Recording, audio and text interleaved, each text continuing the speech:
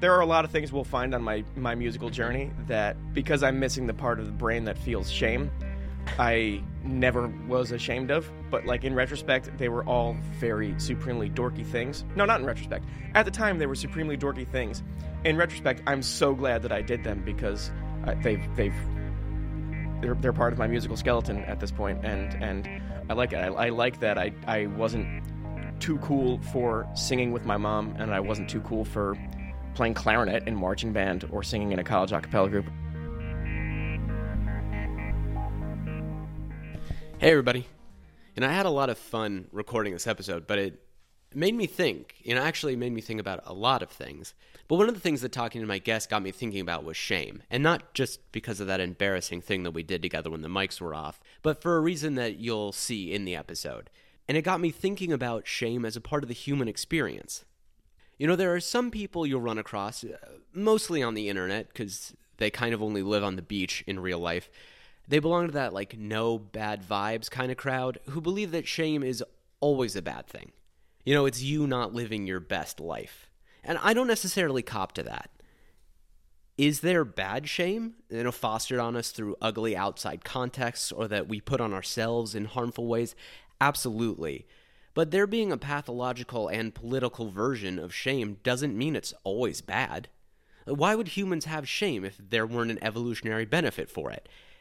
And I think the benefit is pretty clear. We're a social species, and shame gets triggered when you cross a social rule, trying to keep everybody in a helpful line. Sometimes that line isn't great, but sometimes it is.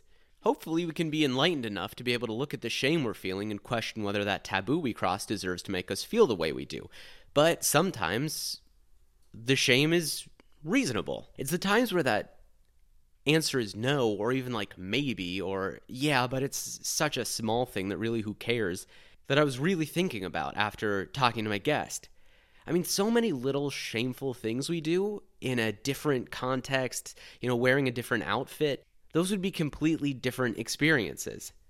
Okay, here's a little thought experiment. Do this for me.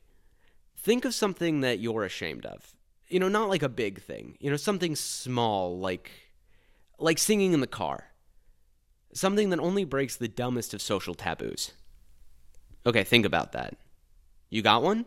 Now imagine a completely different, more confident, cooler version of you doing that same thing. And this time around, it's pretty cool, right? Hey everybody, and welcome back to At Least There's This, a show about some of the small good things in our sweaty, hot world. As my dad, Rob Thomas, featuring Carlos Santana, likes to say, it's a hot one, 7 inches from the midday sun. And as my mom, Tasty Guitar Licks, likes to say, I love them. They're such a beautiful couple. What's going on? It is a heat wave in Los Angeles right now. If you are listening to this in the future, you're probably scoffing at me because it's probably 120 degrees at all times, and there's no such thing as the polar ice caps. Or maybe it went all the way back around and everything's cold again. Or, I don't know, you're on the moon. Thank you, Elon. Either way, shit can be bad for you no matter where you are, whether you're in Antarctica, in Ecuador, I don't know, I'm sure there are bad things in Ecuador, why not?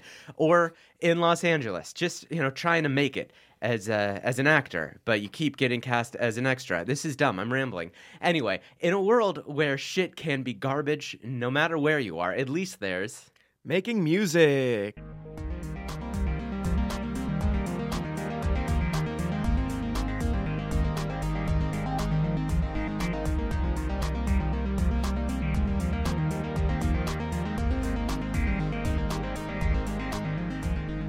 Okay, guys, I am with Dan O'Brien, someone who I've been listening to, I was just telling him, for a long time. Formerly have cracked like most of my favorite people. I know, it's like I'm just leeching. You're collecting. You're building a collection here. I am Benicio del Toro. Oh, good. Yeah. So you're gonna be in a box soon. Do you want to tell my fans about you in case they don't know you? Not really. Okay, cool. He's a mystery man. So we're going to be talking about music, but before we do, I want to ask the question I always start off with. Are you an optimist, a pessimist, neither, both, whatever? I am completely not begrudging optimist. I hear a lot of the optimists on your show who are like, I guess I'm sort of an optimist, or like I try to look on the bright side of things, and I'm like, no, I wake up every fucking day like this is gonna be better, and I don't feel any silliness or shame about that, or if I do feel silliness, I don't feel shame about that silliness. It's not a hard question to answer. It's especially gotten stronger in me as I've gotten older, which I know might seem counter to what a lot of people think because you meet a lot of very cynical older people. And I just think the longer I live and the more things I live through and the more things that I see people living through, the more optimism it just fills me with every minute of every day. Why is that? Do you know where that comes from? I don't. There's like definitely like a really crass source for it at some point in my past, which is I apologize because I started out very sweetly being an optimist guy, and this is a crass thing. But I, as like a moody teenager, looked around and took stock of the world, and a switch flipped in my brain that was like, nobody wants to fuck a cynic. Nobody wants to hang out with like a moody sad boy. It's just like, and I wasn't like changing myself to be more desirable. It was a thing that I noticed in myself that I was like, that's just not like cynicism is not attractive. It's not cool. Coolness isn't cool. And there's nothing wrong with being happy and happy enough that you get tricked a lot. I think I was always very gullible. Right. And I still am. And it's one of my favorite qualities about myself, and I can take credit for it because I had nothing to do with it. It's just a thing that I was born with. Is that I'm just like, yeah, just a very gullible person that people would play tricks on me in middle school, and I would fall for them because someone would say something, and I was like, and like these are the kind of tricks that people would do in middle school. It was like, hey, Dan, 6th grade Dan, the most popular girl in school, the 8th grade cheerleader, she has a crush on you. And I'm like, really? That's great. Gotcha, you're pranked. Oh, well.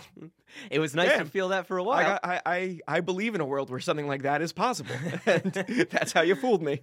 Is that still something that comes up? Are you still gullible? I think so. I mean, no one's tricking me into thinking cheerleaders want to date me anymore. But Good, because that would be weird. It's... yeah, I'm just easily tricked, and especially if it's a positive or a good thing, I'm inclined to go along with it and believe it. And I don't think that came from my parents. I don't know exactly where it came from, but it's a thing that's in me that I'm really happy to have, because for every time that you get tricked, which is a bad thing, that's a bummer to just like, oh, I thought there was magic, and it turns out there wasn't. That is completely squashed by the amount of times that I do believe there's magic in the world, and good things can happen. I see why that would be a positive. I guess I come from a completely different place where I was like, you fooled me once, you're never going to pull that over on me again. And I am very non-gullible. I'm like the complete opposite of gullible, where like you tell me anything, I'm like, cool, I'll get back to you in 2 days. Yeah. And I dive into my little research hole. I'm like, okay, let me cross-reference every one of your sources. Right. And while I like that because I don't get tricked, I also see that there's it can be harder to be like, well, that's just straight up beautiful. Yeah. You know, like, I don't like your explanation of it, so I'm not going to look at it yet. Yeah. Yeah. Have you ever been tricked in a way where you're like, maybe I should rethink this?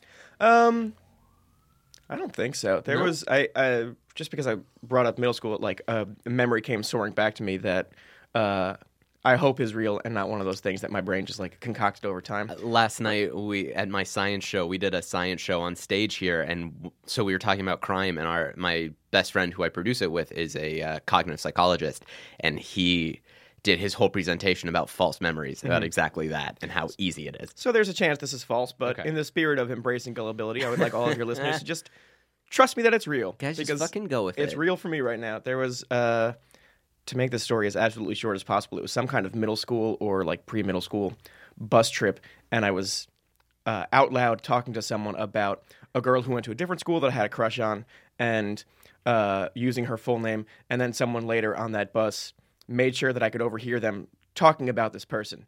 And I was like, wait, you know Danielle? And she was like, yeah, I know Danielle. I'm really good friends with her. She was talking about a guy named Daniel that she's into. And I was like, oh gosh. It's like the clearest, it was not a subtle prank. Yeah. It was anyone who has any ounce of cynicism in them would be like, no, obviously you just heard me say that name, and that's why Right. you're saying it right now, loud enough for me to hear it. But I was like, this is the moment. And, once I found out later that my friend, this person, Lindsay Moynihan, was tricking me, I got moody and sad about it. And she put her hand on my shoulder and was like, it's just that it's so easy to trick you. And I was like, I understand. I get it. You were right to do that. See, now that's an optimist's response to that. Yeah, like, good on you. I'm not mad at you. Let's laugh together. So you had this switch, this paradigm shift of nobody wants to fuck a cynic, and so now we're going to paradigm shift to at least there's this how to pick up chicks. We're not, but we can. No, we can't. I definitely do not know. I had a guy come on and talk about his rats, and he keeps rats as pets. It's not like a weird thing, but he did end up talking about how it has helped me get laid, and we were like, I'm sorry, Nikki, but we have to follow up on this. Yeah, I would be surprised if, and we don't need to go into this direction in this episode, and I'm not saying that you should push your show in this direction in all episodes, but one of the things that I think about anytime someone is doing, and at least there's this, you can hear passion and enthusiasm, and I would be shocked if it turned out that they had never used whatever was their choice on, at least there's this, to somehow lead to sex. Not in like a schemy sort of way, but passion is a very attractive thing. Like when you know about something, when you care about something, it's going to be attractive to someone, I believe. Anyway, so like, I agree I'm not saying with that you, like yeah. Tom Ryman was dangling Twister out of his window and a bunch of people showed up to sleep with him, but He very well may have been. he may have been. And I'm sure that either sexual or not, relationships of his have grown because of his knowledge, passion in, and enthusiasm of board games. Yes. Now, while that's a very apt and true statement, I do want everybody to quickly scroll through every episode and find the weirdest one to see how could that have possibly worked to get somebody laid. Okay, so you had this paradigm shift.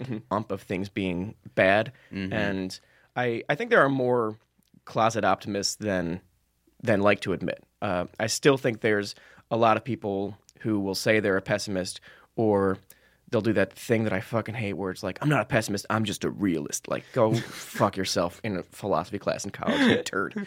Because I'm I sure think there's if you're... a philosophy class in college where people do fuck themselves. Yeah, oh my God. What is philosophy? Welcome to Masturbating with Nietzsche. I was going to do the Rise of Man joke, but I don't know if that was Nietzsche. That might have been some other philosopher. But still, it's. Yeah. I know where you're going to go Anyway, with it, and I you appreciate it. you guys know how jokes work, right? Okay, good. You Pretend guys I did get- one of those. You get comedy. As I feel like true pessimism is just like hopelessness and inactivity, and I don't look around at a whole lot of inactive people. So I think there are more optimists out there. Like you don't eat well if you're not an optimist. You don't work out. You don't wake up and like continue to live throughout the day every day unless you have some degree of optimism to you. The one counter I'll push back with is I think actually Tom said he was a pessimist, and his pessimism seems like it's a fuel for him, Right. like through anxiety. And I think there are I'd say there are two kinds of pessimism. Is like fuck myself in philosophy class, but some pessimists I know are people who like they're sick, like physically ill, and it's just they are depressed because of it. And then some I think it's like this. Like, well, everything's going to suck, but it still kind of drives them with anxiety. Yeah. I think. I think that's a very important distinction to make. That whenever I'm talking about pessimism, I'm not talking about clinical depression or Right. anything else that like the chemicals in your body have changed you in this way. I'm only talking about pessimism and optimism in the very soft white boy way that I experience the world. Let's caveat everything. Yeah. That we are two soft white boys. I'm a slightly hairier, swarthier white boy with a Mediterranean background very far back in my past. And O'Brien, I assume, what is that? That's Greek, right? Yeah, absolutely. Yeah. We came from, and then wouldn't it be great if I could name a single place in Greece, but I can't. We came from the Iliad. So let's talk about making music. Yeah. Why? That's a bad. I don't want to ask why you wanted to bring up making music. I think I want to know what your relationship to making music is. Yeah, there was, I think when we were first talking about this, that I had isolated like 5 milestone music moments in my life. That's why I love talking to people who came from Cracked, because you guys are all like, here's 10,000. Like, I'm Right. going to write you an essay. Like, dude, I'm not Jack. You don't have to pitch me. Like, this is a meeting. I just want, bring you. I was rereading the email that I sent to you, and you like sent a very casual like, "What are some things you want to talk about?" I'm like, "Great question. Here are two options," and I numbered the two options, and the first one was making music, and because I'd used 1 and 2 as like making music, and then 2 was the second option. Within making music, I had 5 bullet points that were A, B, C, D, E, and then within one of those, lowercase Roman numerals for a separate bullet point list. It was like very professional. This is how my brain works all the time. He writes syllabi constantly. But yeah, milestone number 1 is the only one in my family who has no like musical abilities is my dad. It's like a very laughable degree. But my mom was always a singer growing up, and then taught us, my 2 older brothers and I, to sing at a very early age. It was just like a thing that she did because that's what her mother did when she grew up with her brothers and sisters, and that is a whole musical family as well.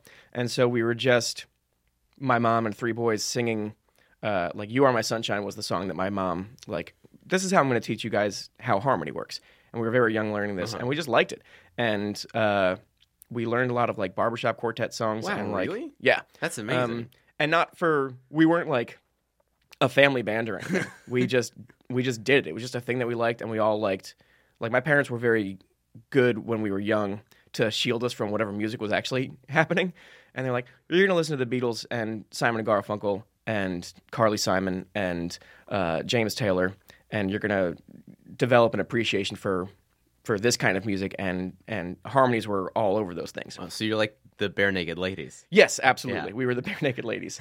And like the Simpsons episode, Homer's Barbershop Quartet, my all-time favorite episode, and that was the thing that was like, we liked it so much that let's all learn this music together and sing it together in like a really adorable, silly way for nothing. We weren't performing anywhere. The one time it felt like performative work was we were visiting family in Texas, and we were taking the train, which is a 3-day train ride from New Jersey, where I'm from. Woof. And we had the sleeper car, which is you get like your own little room for your family, and you get chairs that turn into beds at night because it's 3 days and you need somewhere to sleep. And to pass the time, we would either draw or just sit there and sing together as a family, just like idly singing at 11 at night. Wow. Somewhere between New Jersey and Texas. And then this old couple came into our car, and they were like, "We heard you singing, and you guys sound really good, and it was just nice to hear. And you're all a family? That's so sweet. That's really great." And then they left, and we were like, that was nice of them, but that was probably like a passive, like we were nervous Irish folks. Like, yeah. That was probably a passive aggressive way to being like, "Shut the fuck up. We're all just trying to live." So Yeah. we stopped singing and just like quietly sat in the dark room. And then they showed up again, and they were like, "Hey, we didn't mean for you to stop." And now we're like very nervously singing for this couple. It was such a strange trip. So weird. See, if I was that couple, I would not have entered your car, because if I had heard 3 cherubic Irish American boys and their mother singing in a train, I would have assumed you were ghosts. Oh yeah, we're definitely ghosts. Okay, Absolutely. yeah. There's no way you're not. Especially Barbershop Quartet. Did you die in the 40s? We did, yeah. Okay, Yeah. yeah, tragically. Just some 6-year-old singing the tenor part of "Hello, My Baby." Oh, man. That's still amazing. That's like a Wes Anderson type of Yes, thing. yeah. Like these 3 boys, and it was 3? Yeah. 3 boys and their mom singing Barbershop Quartet on a train. Yep. It's very enviable, though. There are a lot of things we'll find on my musical journey that, because I'm missing the part of the brain that feels shame, I never was ashamed of. But like in retrospect, they were all very supremely dorky things. No, not in retrospect. At the time, they were supremely dorky things. In retrospect, I'm so glad that I did them, because they're part of my musical skeleton at this point, and I like it. I like that I wasn't too cool for singing with my mom, and I wasn't too cool for playing clarinet in marching band or singing in a college a cappella group. I mean, I'm getting ahead of myself, but Yeah. all these things that are like No one is- conventionally not cool. Yeah. The greatest gift I think that I've ever been given by the universe was just being born with coolness being completely off the table. That was never my path. Hey, Dan, what's up, dude? It's me, God. You are never going to be cool. Yeah, Don't try. I was delivered, and the doctor was like, he seems really nervous. He seems like he's running late to something. I'm really sorry, but this kid's not going to win. So just let him do whatever he wants. He'll be fine. The things that we do in life that are embarrassing are usually the things that make us full, complete people. Like the shit that you did as a kid that made you cool to other kids is the shit that makes you insufferable now. Yeah.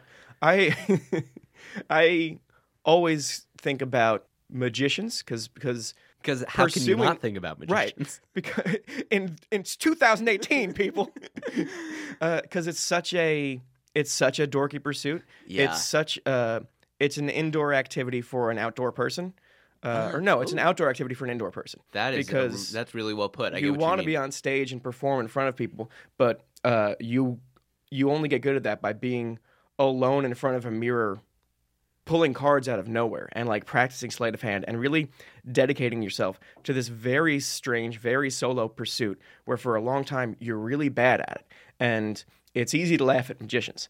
Arrested Development does it brilliantly, but as easy as it is to laugh and mock the kid who is learning to be a magician, Neil Patrick Harris doing his magic is one of the sexiest fucking things on the planet. Someone who is a good magician is like inspiring awe in people who are watching it. There are some jerks who are like, I know what he did. He waited till I wasn't looking, and then he like took the lime out from his pocket and tricked me. I know magic's not real. Good, have fun jumping off a cliff, dork. But it's still cool. I know magic's not real. It's still fucking amazing. It's still, this guy tricked me. Yeah, and he put a lot of work into it, and he's a showman, and it's so exciting. It doesn't even need to necessarily be magic, but like someone who can pull out a backflip somewhere, do some like really cool, impressive physical feat. It's like, man, I wish I could run up the wall and do a backflip. Right. Well, this person did too, and they wished it a little bit harder. And that's why when you were doing whatever you were doing, they were in the gym practicing this. They were falling a lot. Yeah. And they were looking stupid while they did it. And that's the path to doing anything impressive is littered with falling down and looking like a dork and if it's my path, getting made fun of along the way. See, that's your optimism coming out because a lot of people don't want to look like an idiot, or that it's easier to be like, well, that sucks. Like, that guy's a nerd. I don't want to do that.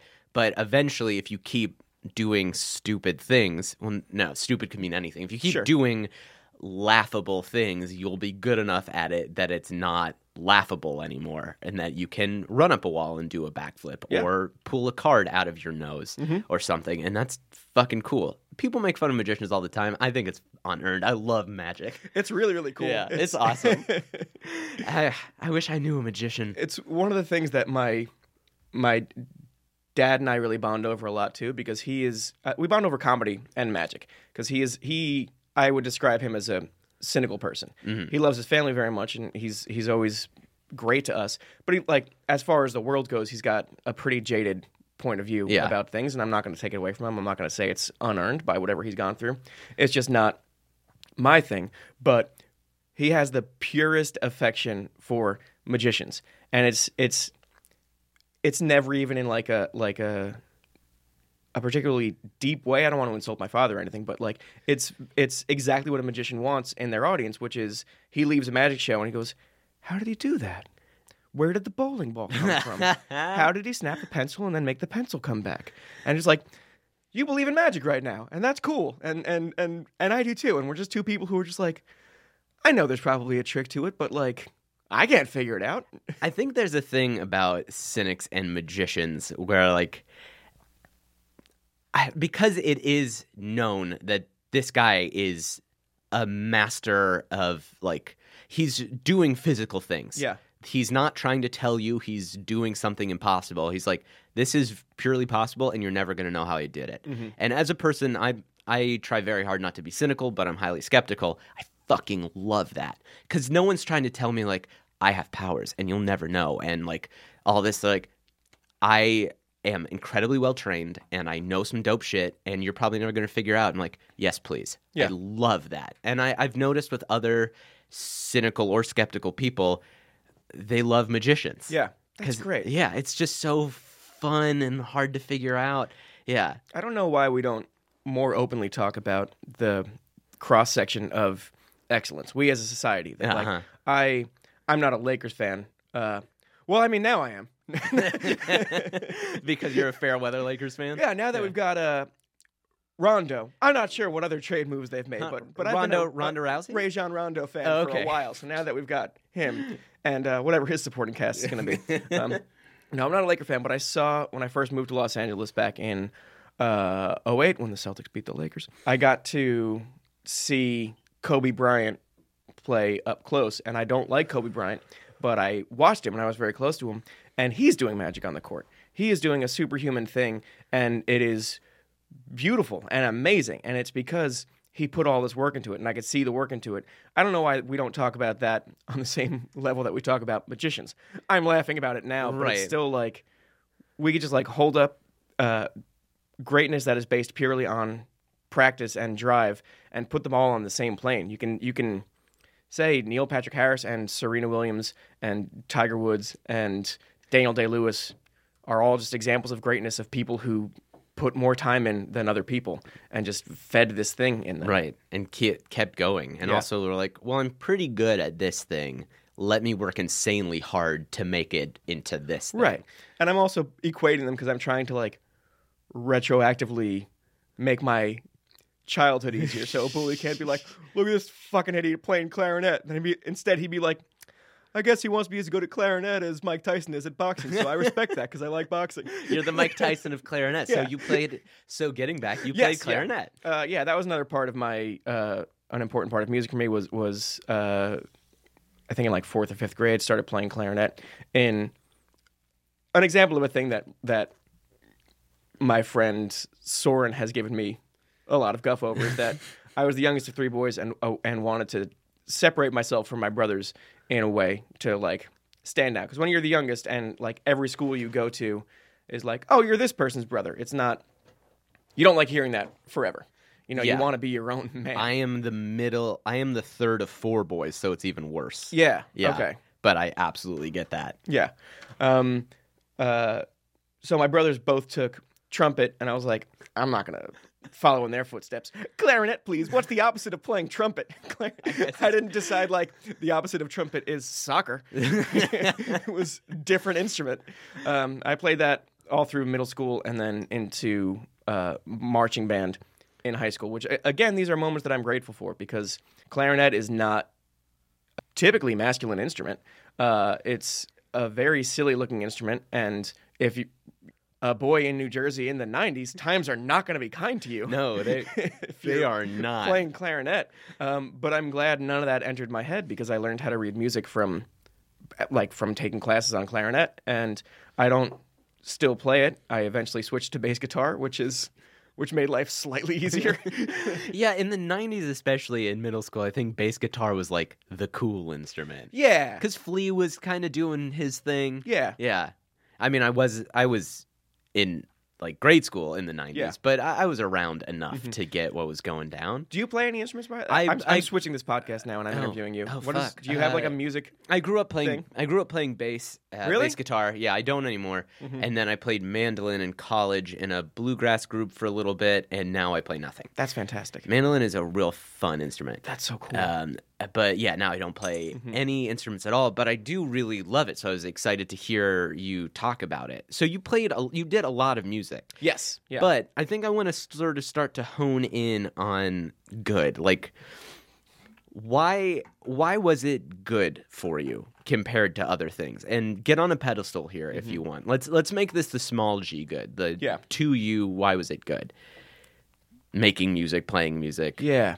I guess there are so many. I'm trying to not think in bullet points right now, but it's a problem that I have on podcasts. That I did a podcast yesterday, and the host said something, and I was like, okay, I have 2 things I'm going to say about that, and then a 3rd thing, and like because that's the way I talk, and I'm trying hard not to be like, here's my 6-point presentation on why music is good to me. But let me give you the clicker for this PowerPoint. It was in a lot of ways. There's some measure of validation in the work put in. Which I always really liked because it's again like learning magic, like learning anything. The end goal was being on a stage and playing music in front of people who liked it, and then maybe later they would like me. The path to get there was going through puberty while playing clarinet and learning how to read sheet music, or singing on a train with your mom, and then like being really bad at bass for such a long time, and it not even being an enjoyable activity, just being an enjoyable pursuit because you know where it's going. And then like actually being on a stage and being able to share this part of me was very exciting. Not even in a just like people are going to like me sort of way. I know I flirted with that idea. Yeah. But also just like, hey, this is what I've been doing.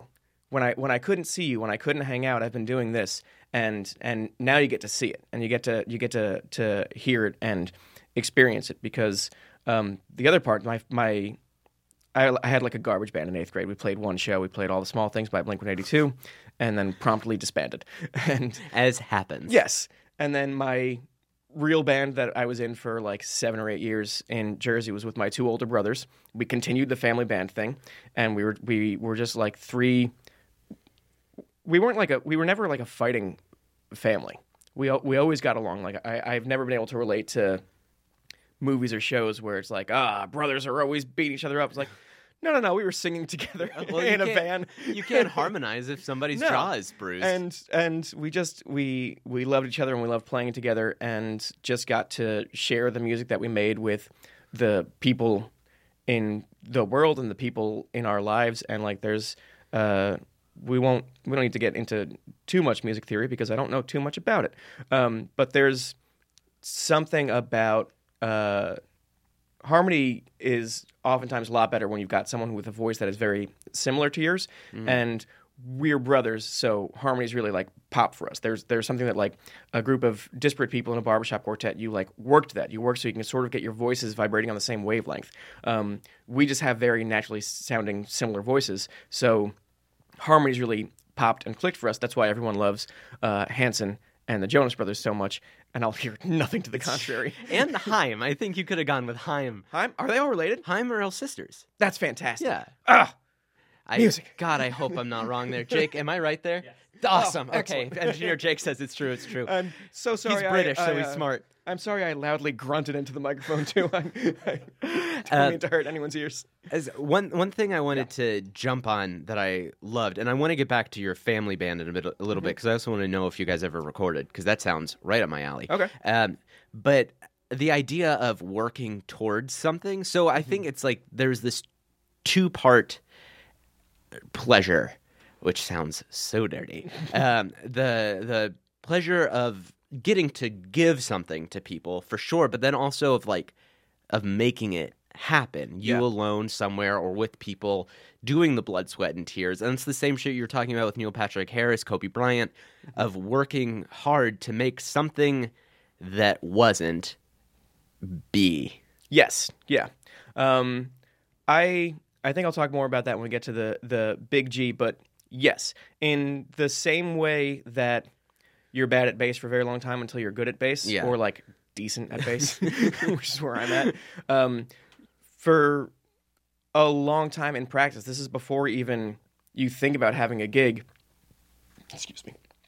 You don't have the song yet. Right. You have a lot of time where it's not a fun part of band practice. You're not jamming.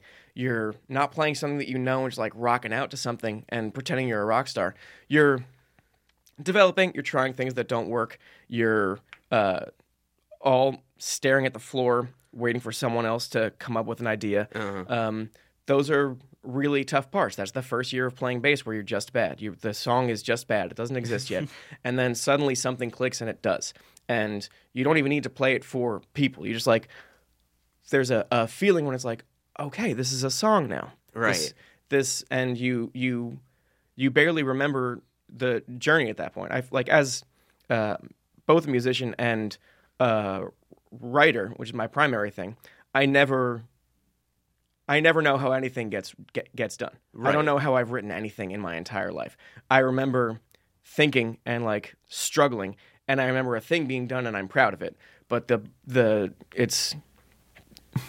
this is very wrong and very condescending and very head up my own ass. It's amazing how he's got it up there. It's like childbirth. It's that there's something that our bodies do, that women's bodies do when giving birth, that it blocks out the trauma of actually giving birth because we biologically want to have more children. Right. And that's my friends who are fathers have a much more difficult time because they don't have that like brain blackout thing. They just have a much more difficult time mentally, not physically or emotionally at all. Yeah, their bodies are fine. But it's just like men I know whose wives have given birth, and the wife is like, we should have another one soon. Every part of it was great, and he was like, I don't think you remember the worst part, but I can't block it out. That's sort of how I feel about writing and making music because I'm an asshole. Right. I don't remember the hard parts. You have this thing all of a sudden, and it clicks, and it's real, and it's there, and it wasn't there before, and no one gave it to you. You all just worked together and made it, and there's bits and pieces of all of you in this thing. Right. When we were first being a band, when I was sophomore or junior in high school, I was content if we'd never played a gig. We were just practicing a lot and writing songs and learning songs and spending time together, and I'm just a sucker for like singing with a group of people, and then in this case it happens to be my two big brothers. Yeah. And then one day after a few months, it was like, all right, we got a gig, May 9th, we're gonna play a gig. And I was like, oh, that's where this was going? Oh, no. I just wanted us to be like quietly proud of these songs that we made. Yeah. So, how was your first gig? It was good. It was probably the greatest audience one could play for a first gig. It was this all girls performing arts high school for emotionally disturbed kids, and not in a dangerous sort of way, but just in it's a school that is built around using music and theater to help people express themselves. That's awesome. And they were just so enthusiastic and so supportive. And it was like, I emailed my oldest brother before the gig and was like, hey, if it turns out I'm really bad at this and you want to kick me out of the band, I want you to know that I won't feel bad. And I really had a good run. And we're going to find out at my first gig if I'm bad. And again, no hard feelings. This was a great experience. And he ignored that email and we continued being a band for a while. But like that's sort of how I was going into it was I'm excited that I get to do this, and if I choke or screw up some way, I understand this is not for me. And I think because we had this great audience for us that was, in fact, captive, because it was like, it was a boarding school, so it was like an assembly type thing. You're not they going had anywhere. to be there. Yeah, you have. If you leave, you're in trouble. It was really good. And also really silly, like at the very end, they wanted an encore, and we had to get on the mic and be like, those are all the songs we know. We only know 9 songs, and we played them. And they're like, play something anyway! So we played a Ben Folds 5 cover that we all kind of knew. And there are 2 bass solos in that song. And in both cases, I just went into the mic and said, this is where a bass solo would happen. I think this is taking us to the big G. Because, I mean, playing for people who need it, making music for people who need it, that is good. But then also, you were mentioning how you just like making music with a group of people. You like singing with a group of people. And I think that is as human as it gets. Like some of the earliest recorded music is just people all singing in a group. Yeah.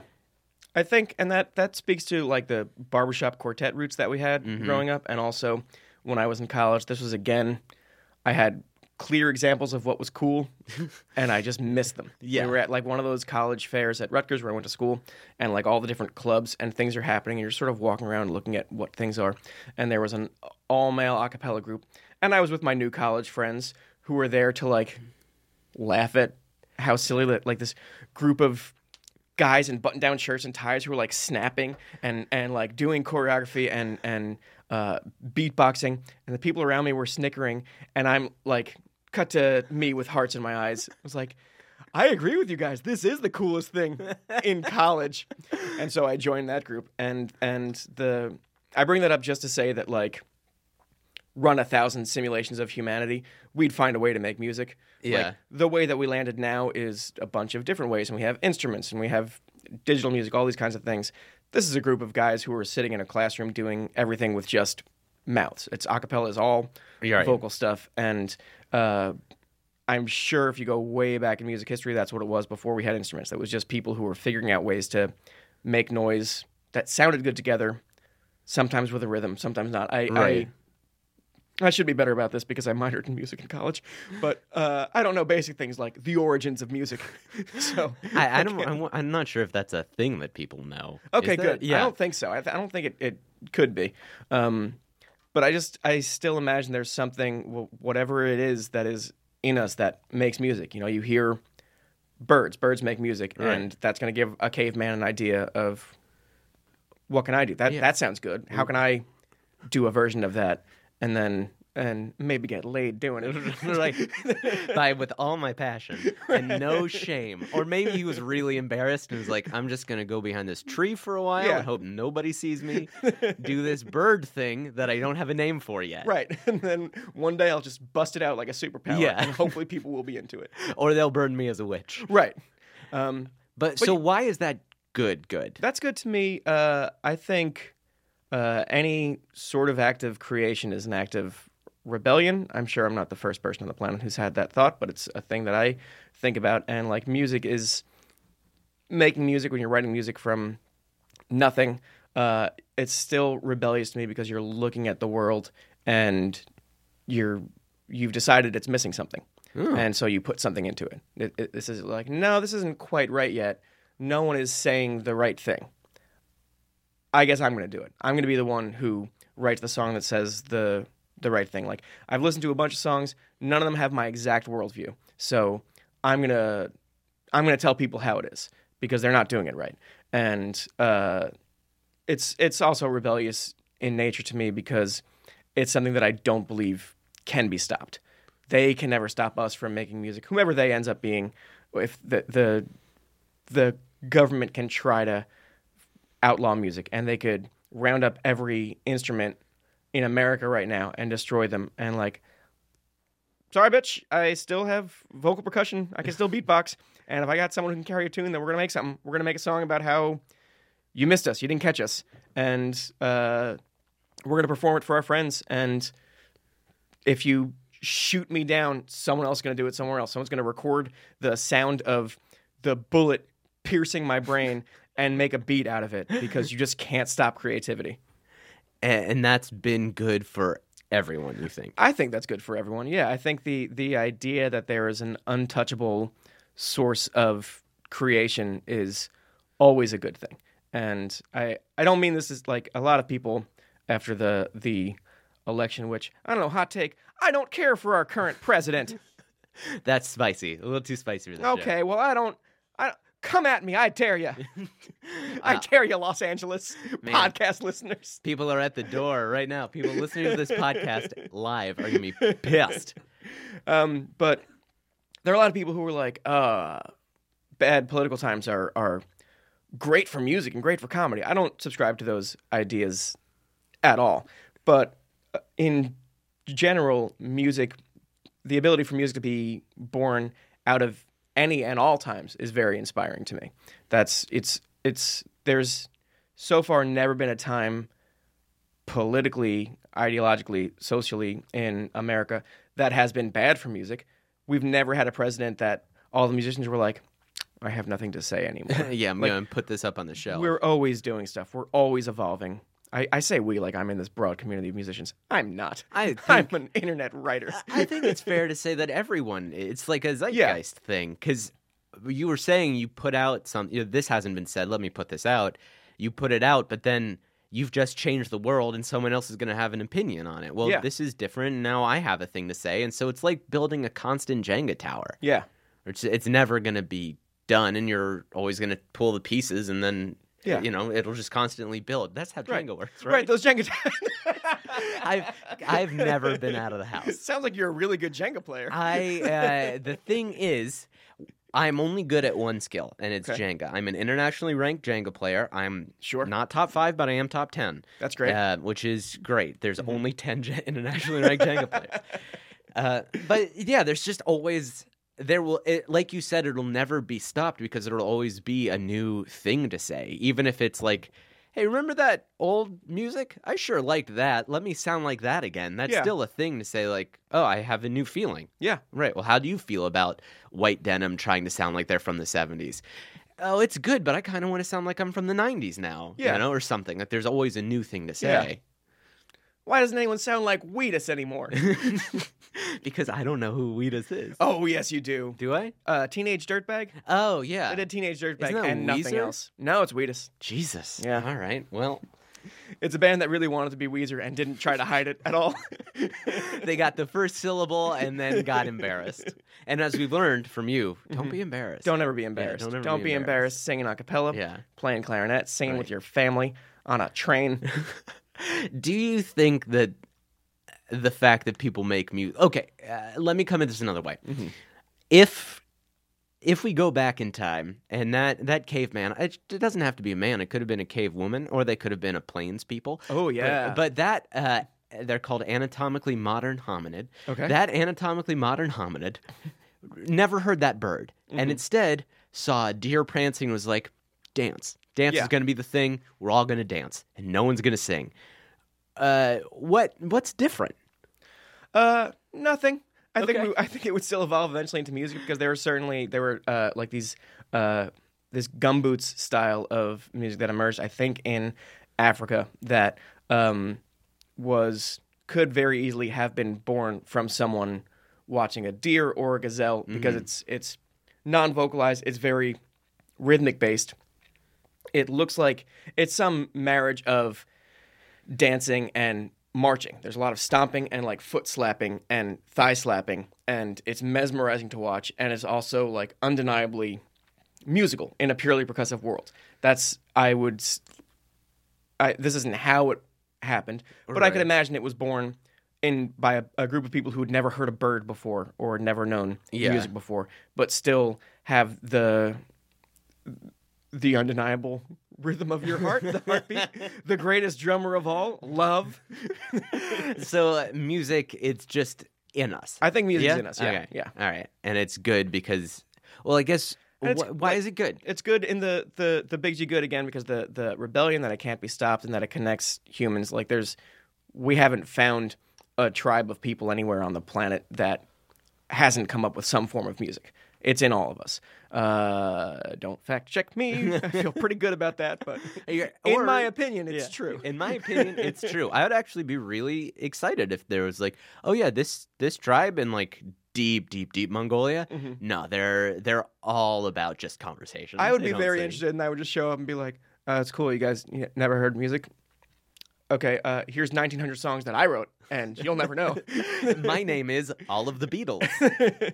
The other thing that's good that is larger than yourself, but not quite as global as music connecting everyone on the planet through heartbeats is I'll try to get not too sappy with this or anything like that, but I mentioned that at the top of the show that my mom taught us "You Are My Sunshine," and that's how we learned harmonies.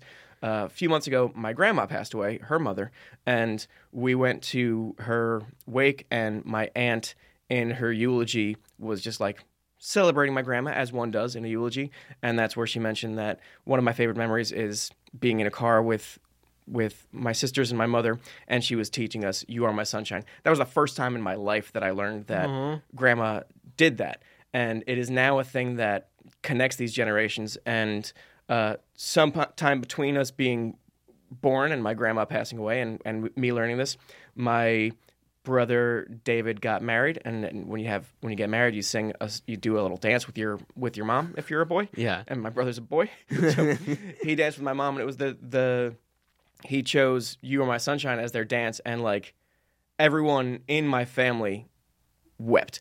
It was the kind of thing that like you could pick any song in human history, but the second that song starts, there's so much emotion wrapped into it because I'm thinking about being 3 and my mom teaching me music and how 2 chords of this song like floods me with emotions. And meanwhile, my mom is devastated by it. And her siblings have their completely different relationship to this song. And you can feel the energy of the room change, like our temperatures change, our bodies change because of music, because of this song that just affects us in different ways. The connections that you can have to songs that span generations, just I don't know. Maybe people have a connection with that with taste or something they see. I don't know how other people experience different senses, but for me, like the fact that a chord of a song can make me think about my entire life, and now that I know more about my family, the broader branches of that spreading out to different generations, and my new quest to find out why Grandma started doing that and who sang it to her the first time. This is an amazing, beautiful, bizarre thing about music. A deep connection. Yeah, that it connects you through time emotionally, because there's no way that music isn't in some way emotional. Yeah.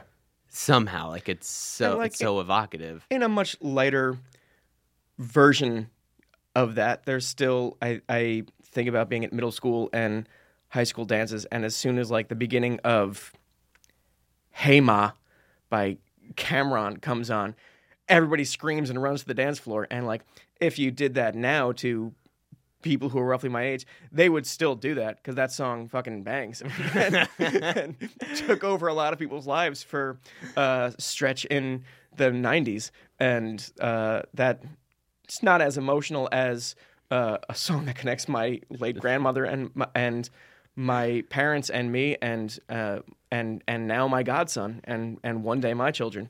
It's still a song that connects a whole lot of people. It's just you're sitting there, you're at a bar and you're like, yeah, I'm not really sure about they're putting kids in cages at the borders, and suddenly here, Hey Ma, it's like, oh shit, this is it.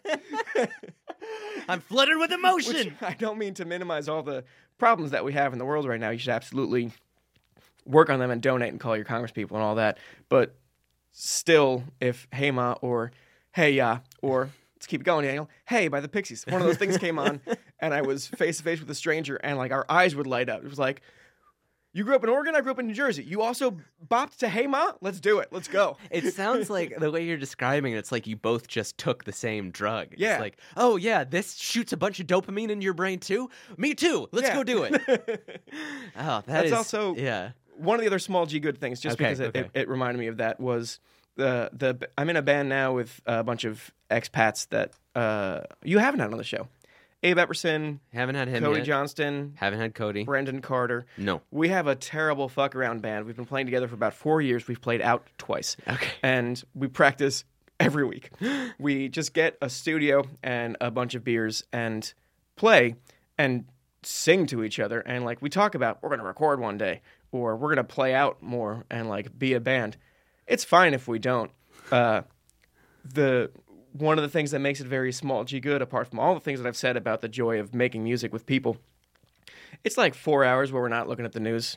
The goal shouldn't be ignore the news forever, obviously. Find ways to step away from it, though. And this is a way, like, I haven't figured out a way to play bass, sing, and be on Twitter at the same time. And I'm really thankful for that. I'm glad they haven't invented the glasses that give me constant news streams. So this is 4 hours guaranteed where A, I'm making something that didn't exist before. B, I'm hanging out with a group of friends making music and jumping and drinking.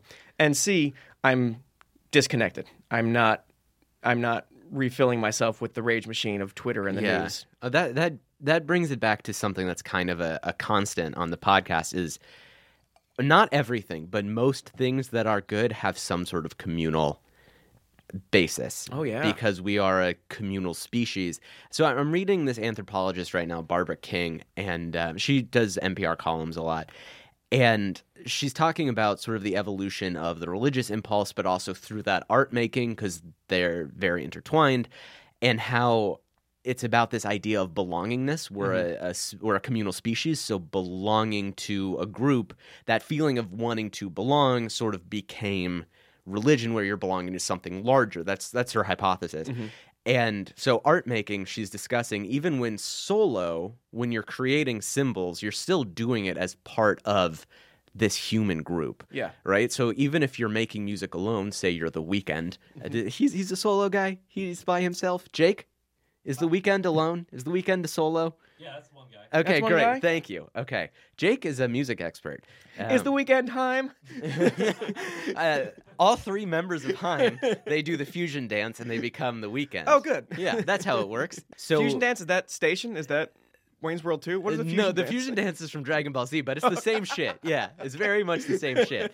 Although not Wayne's World Not 2. Wayne's World. Bill and Ted 2. 2. Yeah. Jesus. Oh, God. Very the same movies, but I'd say Bill and Ted 2 is better. Absolutely. Yeah, I love. I'm so sorry I made that mistake. No, it's fine. Keanu is so underrated. He's a gift Yeah. to all of us. And Alex Winter is great too.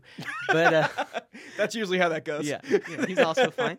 So even when, like, say, The Weeknd is making music alone, he's still a part of something. He's a part Yeah. of everyone who's ever made music before. Yeah. And he's giving it to people. And you're like, I'm with my friends for 4 hours. I'm not part of Twitter. I'm not in this negative place. But you're still like you could go and just be alone for Yeah. 4 hours. But it seems like the thing you love so much is like, I'm with these people. And we're just singing at each other. Yeah.